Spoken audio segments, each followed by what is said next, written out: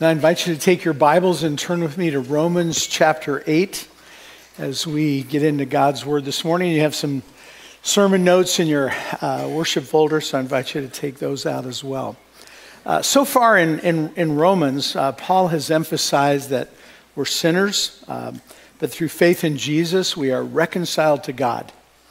And Paul talks about the struggle between the flesh and the spirit. That's what we've looked at so far through the book of Romans, between true freedom and life in Christ. And to know that, to be able to live that out, we need to repent of our sin and walk in the power of the Holy Spirit. It's in verse 37 that Paul calls us more than conquerors. And what does that mean? It's really the idea that we are super conquerors. And what does it mean to be a super conqueror? Well, to conquer an enemy is to defeat them. To be a super conqueror is to make those you've conquered work toward your goals, for them to be your slaves. Like, for example, we're going to talk about verse 28 in a little bit. God uses even the bad things that happen in our lives as his slaves to bring about good in our lives. And that makes us super conquerors. We're super conquerors because, and this is on your outline, among other reasons, the goal of our warfare is the glory of God. And that makes us super conquerors. And we're more than conquerors only through Jesus, who is the super conqueror. You know, like many of you, I've been encouraged and inspired by the story of the Ten Boom family from Holland. They were arrested for hiding Jews in their home. And if you've never read the story, The Hiding Place, I would encourage you to read that. It's also been made into a movie that you can actually watch for free on YouTube. And I would encourage you to at least watch the movie.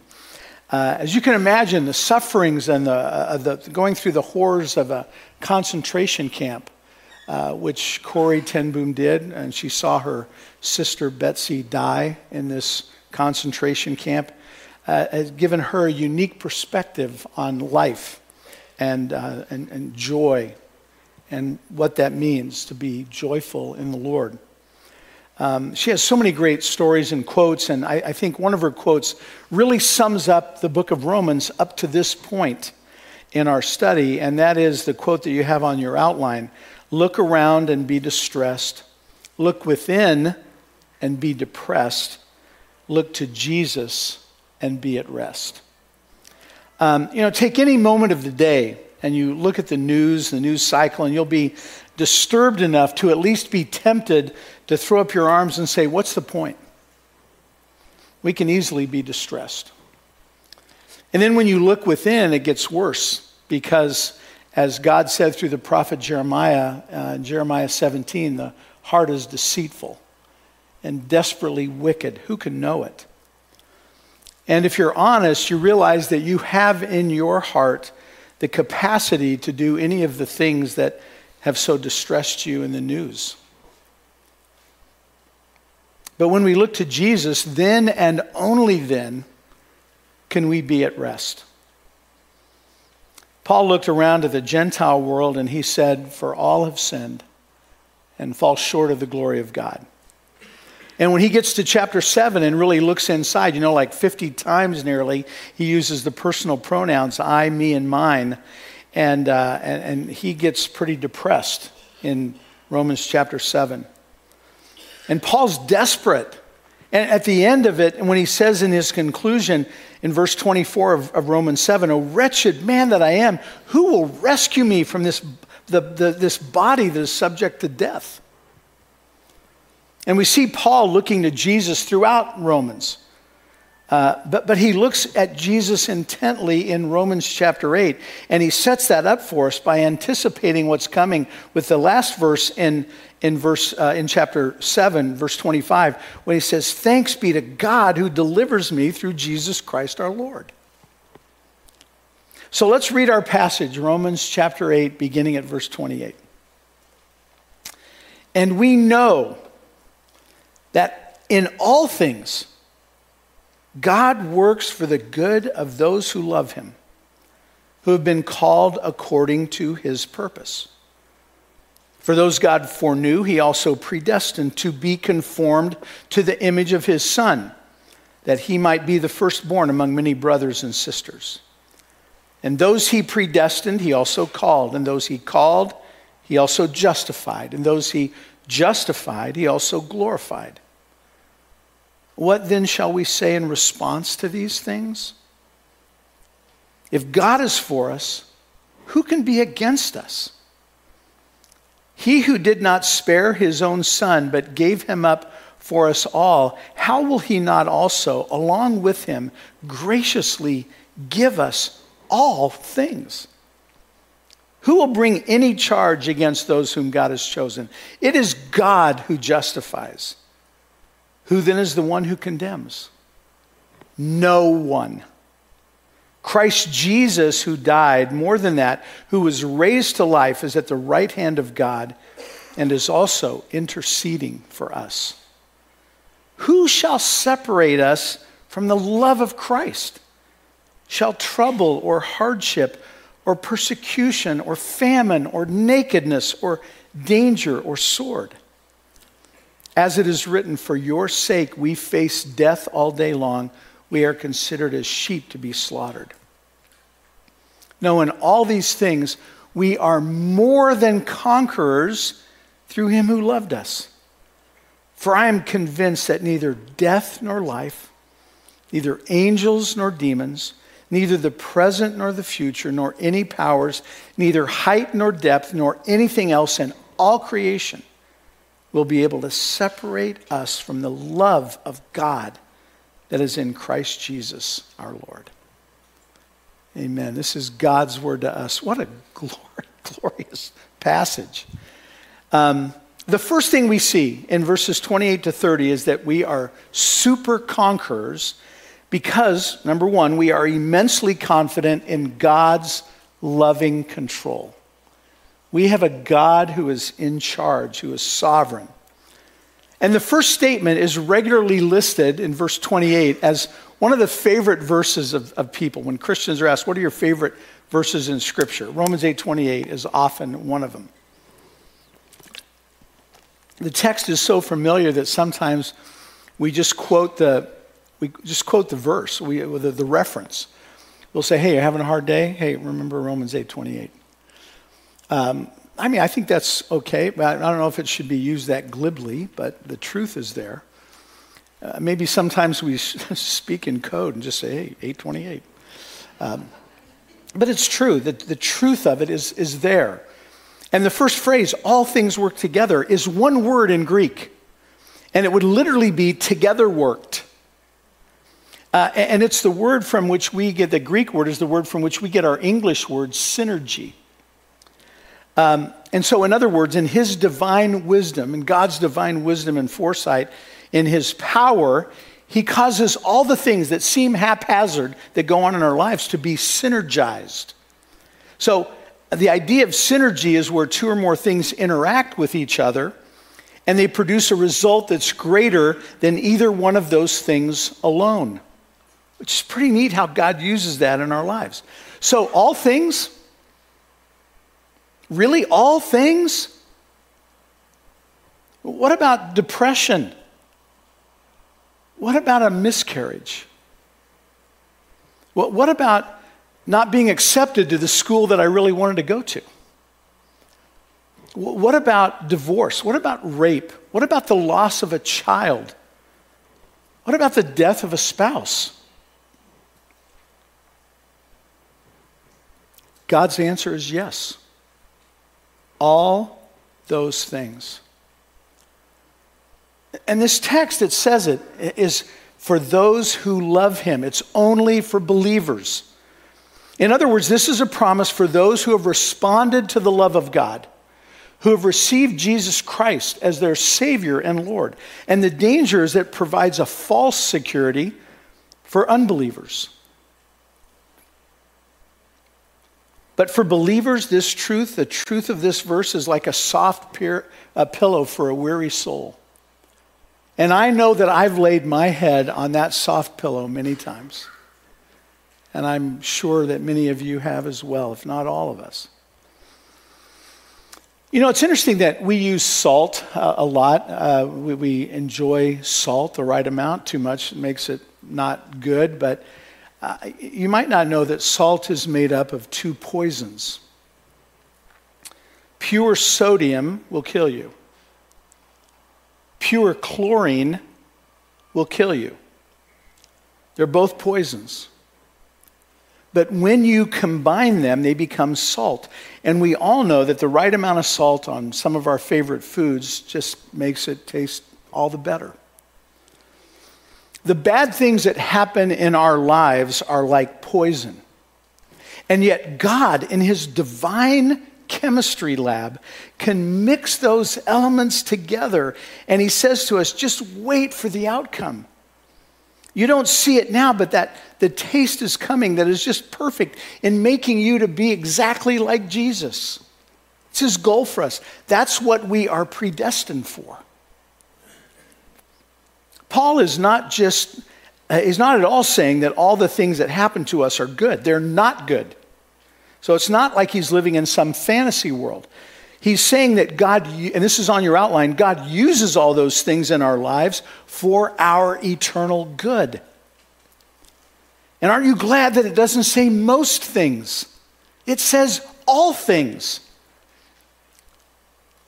And this is not a promise either that everything will turn out well in this life. It's not. It won't. It does mean that it will work out for our ultimate good. And as we look at the difficulties in our lives, sometimes the reversals in our lives, things not only are going bad, but they're going in the wrong direction completely. Whatever it is that you are going through right now, when you are in the middle of it, you may not see the good that God is using it for in your life. But we can have confidence in who God is. And when you do have that, we hold on to this promise. And it's worth holding on to that God gave this as believers in Romans 8, 28 and 29. And so we're not to see the bad things that happen to us as being destructive, but as something that God is using to prepare us to better reflect Jesus in the world for the glory of God. And so and this is on your outline as well, we trust God based on his character. Based on who he is. It is God who said in Jeremiah 29, I know the plans that I have for you, says the Lord. They are plans for good and not for evil, to give you a future and a hope. God's promise to us is that in the midst of our suffering, in the midst of our pain, in the midst of our trials that we're going through, that he is pursuing our ultimate good for his ultimate glory, for our glory, but especially for his glory. You know, Elizabeth Elliot wrote about the martyrdom of her husband and 4 other missionaries as they were setting out to reach the Auca Indians of Ecuador. The people that he went to reach with the gospel killed him and his 4 friends. All 5 of these missionaries were killed by these Auca Indians. The title of her book about Jim Elliot's life, mostly based on his journals, is The Shadow of the Almighty. And this is where Jim Elliot was killed, in the shadow of the Almighty. Elizabeth hadn't forgotten the heartbreaking facts when she chose this title 2 years after her husband's death. When he was killed, they'd been married 3 years. They had a daughter, Valerie, who was 10 months old. The title was not an accident any more than the death of those 5 missionaries was an accident. The world called it a tragic nightmare, but Elizabeth believed that the world was missing something. We know the world was missing something. She wrote, "The world did not recognize the truth of the second clause in Jim Elliot's famous words. It should be no fool who gives what he cannot keep to gain what he cannot lose." You've got it on your outline. He is no fool who gives what he cannot keep to gain what he cannot lose. We have eternal life. We have the crown of life. We'll never lose that. We may lose our lives here in that way, in a tragic way. But that brings us to verses 29 and 30. For those God foreknew, he also predestined to be conformed to the image of his Son, that he might be the firstborn among many brothers and sisters. And those he predestined, he also called. And those he called, he also justified. And those he justified, he also glorified. And so the confidence that everything that happens is for our eternal good, some commentators have called these 5 words in verses 29 and 30 the golden chain. I love that. God is the one who puts these all together. Each of these 5 links is God at work in our lives. That God foreknew me means that God loved me. He knew me. He loved me before I loved him. He loved us to salvation. And predestined as a believer, what am I predestined for? He wants to make me like Jesus. That's what I'm predestined for. And called, this is the work of God to bring into being what isn't. Like our salvation. Like Jesus calling Lazarus to come forth out of the tomb. He was dead. Jesus made him alive. And justified means that in Christ we are forgiven. We're actually made righteous when we are in Christ. And glorified, believers are spoken of as already glorified, past tense, even though that is going to be in the future. Because from God's point of view, our glorification is that certain. We will be glorified. And we are finite creatures trying to understand an infinite God. And we'll never be able to completely wrap our minds around who God is with our finite minds. And we are bound by time. God is not bound by time. He exists outside of time. And so all of this golden chain, all of these 5 words, from his perspective, happen all at once. And Paul brings this up so that we can be assured that God will finish what he starts. That's what God does. Our confidence is that 100% of those who are called are justified. And that exact same number will be glorified. In other words, and this is on your outline, what God has started in you, he will finish. Paul says it this way in Philippians chapter 1, verse 6. For I am confident of this very thing, that he who began a good work in you will perfect it until the day of Christ Jesus. So when you're going through hard stuff, where do you look for hope? God says, look to me. The author of the Hebrews says, keep your eyes on Jesus, who is the author and perfecter of your faith. Paul is saying here that we can look to a sovereign God for hope because he is fully on our side. He is working all things for our good to make us like Jesus. And that is hope indeed. There's so much we could say about this, but the one thing that is absolutely clear from this, it's on your outline, is that the entire initiative in our salvation is from God. There was an older Christian who was asked to give his testimony of how he came to faith in Christ. And he told about how God had sought him out and found him, and how God loved him and saved him and healed him. It was a tremendous testimony to the grace of God and the power of God. But after the meeting, a particular meeting where this guy shared his testimony, another Christian took him aside and said, I appreciated what you said about what God did for you, but you didn't mention anything about your part in it. Because salvation is really part us and part God, right? And you should have mentioned something about your role. And this Christian who gave his testimony said, I'm sorry, I really should have been clearer about my part. My part was running away from God. I did that really well. But God's part was running after me until he caught me. And we've all run from God. And I love what the image that C.S. Lewis gives us of Jesus as the hound of heaven who is after us. He is pursuing us. He's pursuing us to bring us to faith in Christ initially, and then he continues to pursue us to make us more like his son Jesus. God's ultimate goal is that we will be like him.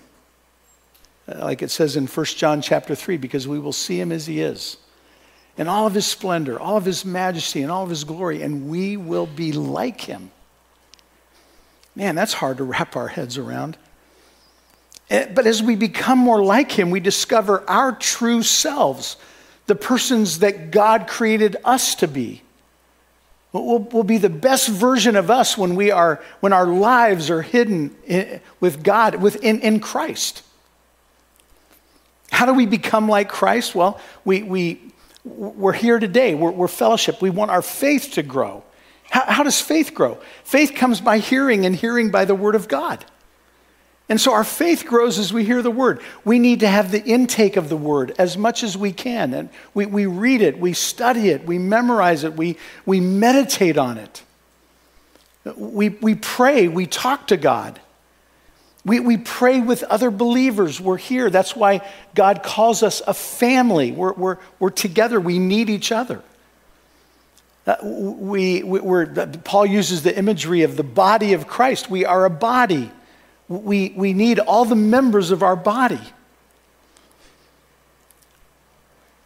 One time I used to teach my kids, because I had a car that didn't really shut well in the back door, and used to teach my kids they needed to kind of wind up and really shut that door hard for it to stay shut. And my daughter was doing exactly what I had told her. Unfortunately, I had my hand in the jamb of the door when she did that. I know, feel the pain.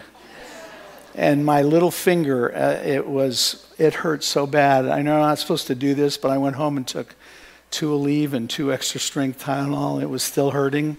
I went to the doctor and they x-rayed it, and the top bone looked like this. It had split right in half. It was so painful. Just my little finger, just the tip of my little finger. Trust me, we need all the members of our body. The second thing we see in verses 31 to 39 is that we are super conquerors because we are perfectly confident in God's keeping power. There are no real new concepts in these verses. It's just this explosion of praise. Paul asks these 5 rhetorical questions, and Martin Lloyd-Jones calls them logic on fire. I love that. Each question takes a clear aim at Satan and his minions and demands a response from us. And the response to every one of these rhetorical questions is no one. Because evil is powerless before Almighty God. So then it's introduced in verse 31. What then shall we say in response to these things? So rhetorical question number 1, if God is for us, who can be against us? What he's saying is that nothing that opposes us in this world can mess up God's purposes for our lives. Who can be against us? Well, how about a bad boss? How about an antagonistic spouse? How about an inward struggle that we're having? How about addictions? Or chronic health problems, or difficult kids? The list goes on. And we say, well, all these things are opposing me. They're against me. Well, these struggles are big, but God is even bigger. And we've got to keep that in perspective. We've got to remind ourselves of that truth. You know, there's a YouTube video of a mountain lion chasing a bear cub. I don't know how they filmed this, but I thought it was well done. And this bear cub is running for its life, doing a pretty good job of staying away from the mountain lion. Then he goes out on a tree branch, a big kind of a limb that's fallen over a river, and he gets to the end of it and it breaks and he falls into the river. And the mountain lion is just tracking him along the river, and he finally comes out and it comes up to the bear cub, the mountain lion does, and swipes at his face, and you can see the bear cub start to bleed. And he knows he's trapped. He knows he's going to die. And he just yells, and it's kind of a high-pitched yell. It's not a real scary yell. But he yells with all of his might, just screams at this mountain lion. And the mountain lion kind of starts backing up.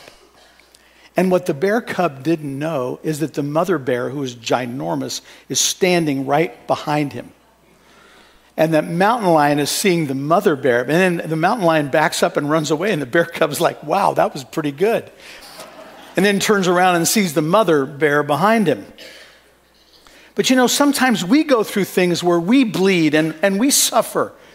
But we're not even conscious of the fact that God is there. But we need to remember that we have a God who is a big God. And he is always there with us. He's always there protecting us. And he will carry us through the hard times. God isn't saying that we're going to avoid all hard times in this life. We will not. But in the hard times, he is with us. God is more powerful than anything we could ever go through. Rhetorical question number 2, the cosmic logic is that he who did not spare his own son but gave him up for us all, how will he not also, along with him, graciously give us all things? In other words, if God gave us his most precious possession, Jesus, to save us, why worry about any of the rest of our needs, knowing that God will take care of them? The value of something that we have is whatever somebody will pay for that. And this is on your outline, that God sacrificed Jesus for you should change the way you see yourself. Because that's what Jesus paid for you. The life of his son. Why would God invest all that Jesus is for you and then not give you everything you need to accomplish his will? He will give you everything you need. Why would God rescue you from sin and then not help you with a struggling marriage? Why would he put his spirit in you and then hide himself from you when you're dealing with a difficult issue at work? Let's say that on a whim, you visit a Rolls-Royce dealership, and I know that for almost all of us here, that would really be a whim. And you enter a drawing and you win the Rolls-Royce $340,000 Ghost. That's what it's called. I had no idea what this was. I looked up the most expensive cars on Google and this came up. And when you pick it up, they say it's all yours, tax-free, take it home. But then they don't give you the keys. And you're like, what's up with that? I need the keys to drive it. Well, it's ridiculous. It's absurd. If the car is yours, then whatever you need to drive it is yours. And in the same way, since we have received this incredible gift from God of salvation in Christ, it's ridiculous to suppose that God would not give us everything else we need to make that happen. Remember, we are predestined to be like his son. That's his goal for us. And if God was willing to pay the price for your salvation in sending his son, then when you pray for something, let's say it's something really big, you might think, well, I'm not worthy of God to answer my prayers. Why would he answer my prayers? Well, because you're his child. And God gave you Jesus, and everything else is small in comparison. Even the biggest request that you could think of. James says, you have not because you ask not. And so ask him, at least ask him. That leads us to rhetorical question number 3. God's logic. Who will bring any charge against those whom God has chosen? It is God who justifies. If God accepts me, whose disapproval do I fear? I have the approval of the only one whose opinion really matters. Why does what anybody else think ever bother me? Psychologists tell us that our self-worth is based primarily on what the most important person in our lives thinks about us.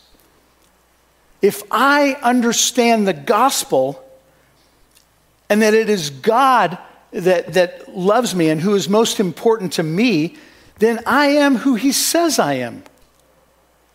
And he loves me. He has the very hairs of my head numbered, it says in Matthew 10. I don't even love myself enough to number the hairs of my head. And it's easier for me than you. And then rhetorical question number 4, verse 34. Who then is the one who condemns?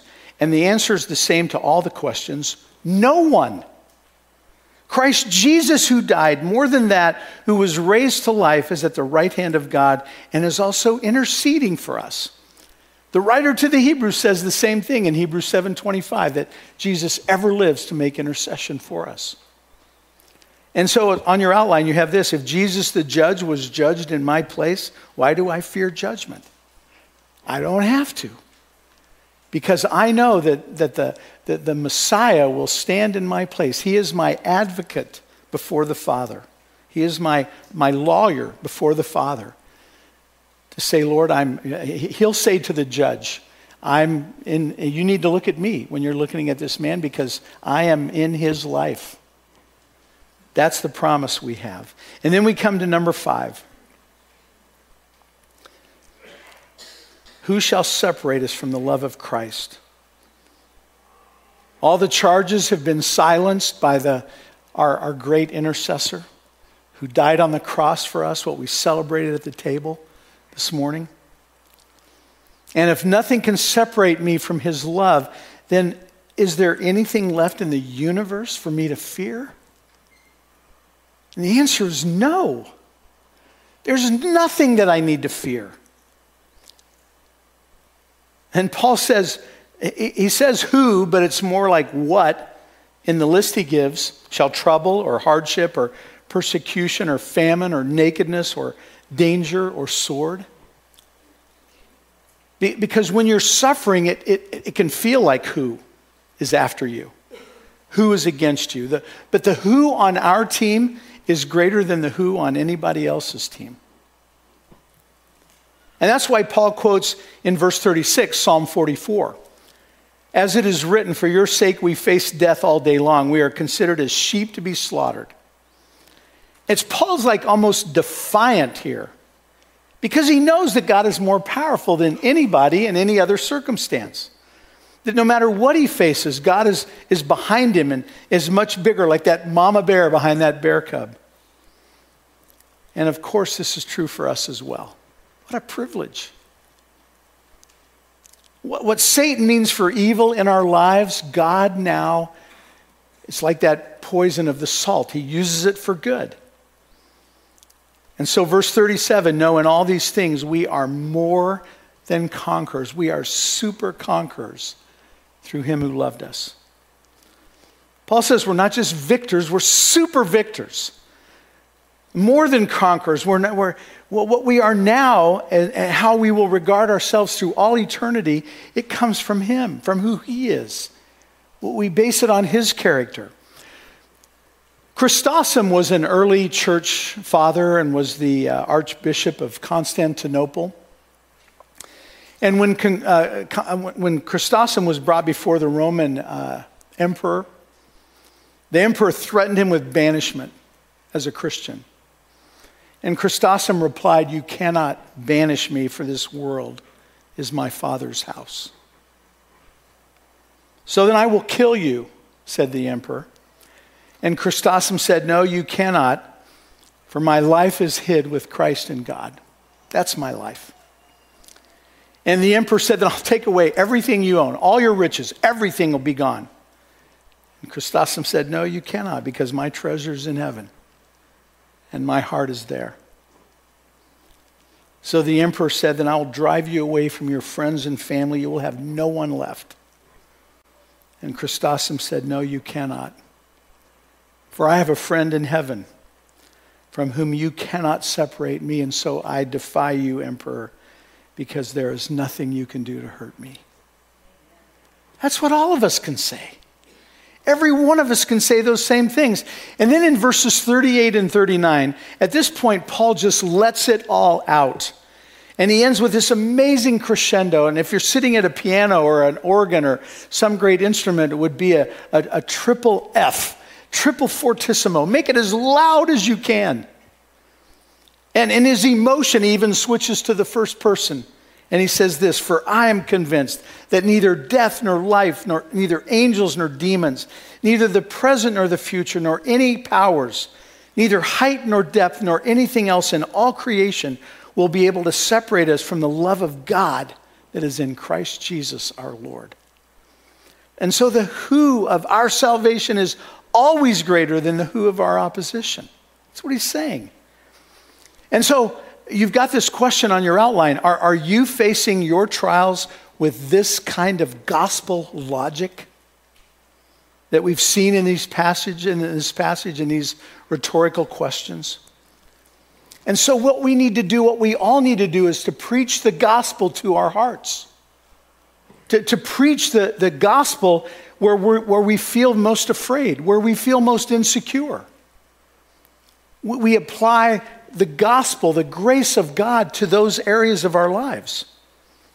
And when we do that, God turns our trials into triumphs ultimately, and God turns tears into joy. You know, the book of Romans is more than just a theological explanation of God's redeeming grace. It is that. But it is God's love letter of comfort and confidence and encouragement that is addressed to you. It's the gospel, according to the letter that Paul wrote to the Roman Christians. How are we saved? There has to be genuine faith. And how do you have it? You admit that you can't make it on your own strength. Salvation comes when we admit how weak we are and we receive Jesus Christ into our lives, to live our lives, to be our strength. Is your heart open to the grace of God? That's what we need for salvation, but we need the grace of God in every area of our lives. God has not abandoned you. He loves you. So we embrace Jesus because his mercies are new every day. And our only hope is Jesus. You know, I've challenged you to memorize Romans 8. I'll tell you what, whether you've done it or not, over this next week, just read, maybe out loud to yourself, whisper it out loud, Romans 8:28 through 39, passage we've looked at today. And just watch your insecurities disappear. Watch your confidence in Christ catch fire as you do that. Do it every day for a week. Do it every day for a month. You'd basically have it memorized. Let's pray. Dear Heavenly Father, we thank you for the tremendous logic that you give us in your word in these rhetorical questions. It is logic on fire. It is gospel logic. We thank you for this golden chain that we have and the assurance that you are at work in our lives. And Father, we love you so much. I pray if there's anyone here that doesn't know you personally, that they would reach out to you in faith right now and just say, Lord, I need you in my life. I want to make you my Savior and my Lord. I receive you. And thank you for your promise that you're faithful to respond. And we love you, Lord, and we thank you for this, your word to us this morning. In the strong name of Jesus, we pray. Amen. So from the end of Romans, the Apostle Paul writes this, I pray that God, the source of hope, will fill you completely with joy and peace because you trust in him. Then you will overflow with confident hope through the power of the Holy Spirit. Amen. God bless you. And please introduce yourself to the people you're sitting around before you leave. Thanks.